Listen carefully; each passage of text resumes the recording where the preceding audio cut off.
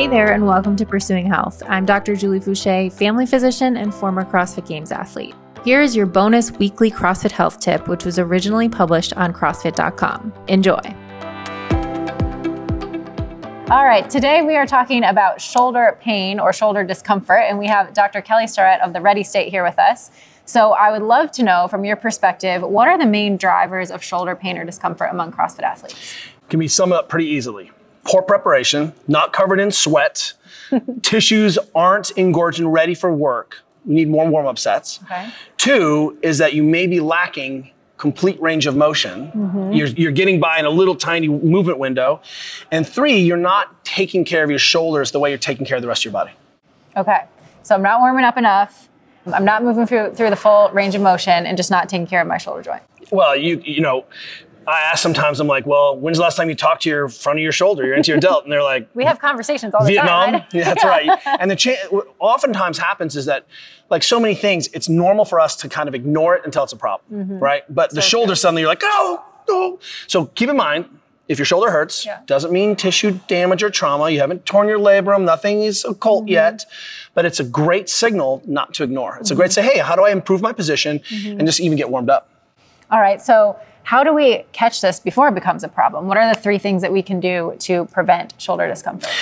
Well, every time we train, we always can break the movements into a start position, finish position. So we can be thinking about positional restoration in the context of the training session. So it's not just stimulus for adaptation. I'm not just working my physiology and did I get stronger, but hey, I'm also restoring my positions here. And on days where I'm maybe training more lower body or doing something else, that's the time to work on my overhead positioning. And there's plenty of mobilizations that you can drop right in between sets, before or after training. And then at home, because what I really want to do is protect your training time as your training time.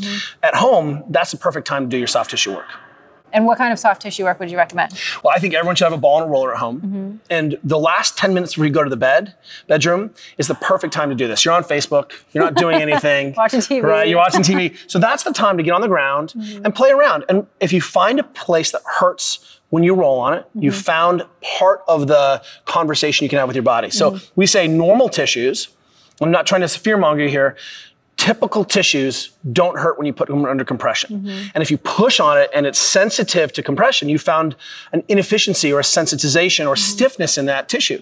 So what you can do is take a big breath in, contract for 4 seconds, hold, and then just relax and soften. What you'll see if you kind of repeat that contract, relax cycle, oftentimes the signaling you're getting from your brain is simple myofascial work. Awesome. Okay, so soft tissue work, what else can we do? You know, one of the things that I'm a huge fan of is I obsess on my shoulder positioning every day.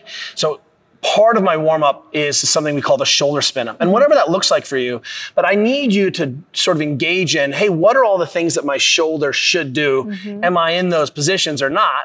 And chances are your shoulder language is probably like, you know, iceberg lettuce, tomato, carrot, right? And it's like push-ups, some you go like this, and you're like, I feel good, let's go. I feel pretty good. That's do right. A pull-up, If you did the Bergner warm-up every day, that's a great way of the full Bergner warm-up, you'd probably be better. Okay, so thorough warm-up of the shoulder, soft tissue work. All right, what is one more thing that I can do to prevent shoulder discomfort? Well, turns out when we're forced to breathe hard under aerobic load, we do. But as soon as you see people doing some of our kind of stricter upper body movements, breathing goes away.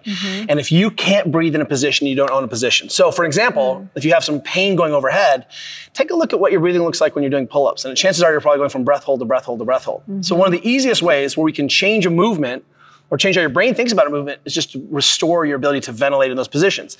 And the hallmark of CrossFit is being effective under a little cardiorespiratory demand. You may have noticed, right? Oh, you can do pull-ups, that's really cute. Can you do pull-ups on fire? Yes. So now, if we can actually maintain your breathing, oftentimes your brain's like, oh, it's totally fine here. And we end up seeing better movement in the T-spine, desensitization, sort of downregulation of threat. All you have to do is make sure that you can breathe in some of these positions. So simple, just breathe. Just it.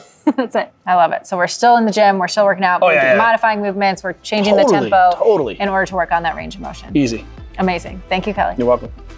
Thanks so much for tuning into this health tip. To learn more about CrossFit Precision Care and how to get involved as a healthcare provider or a patient, visit care.crossfit.com.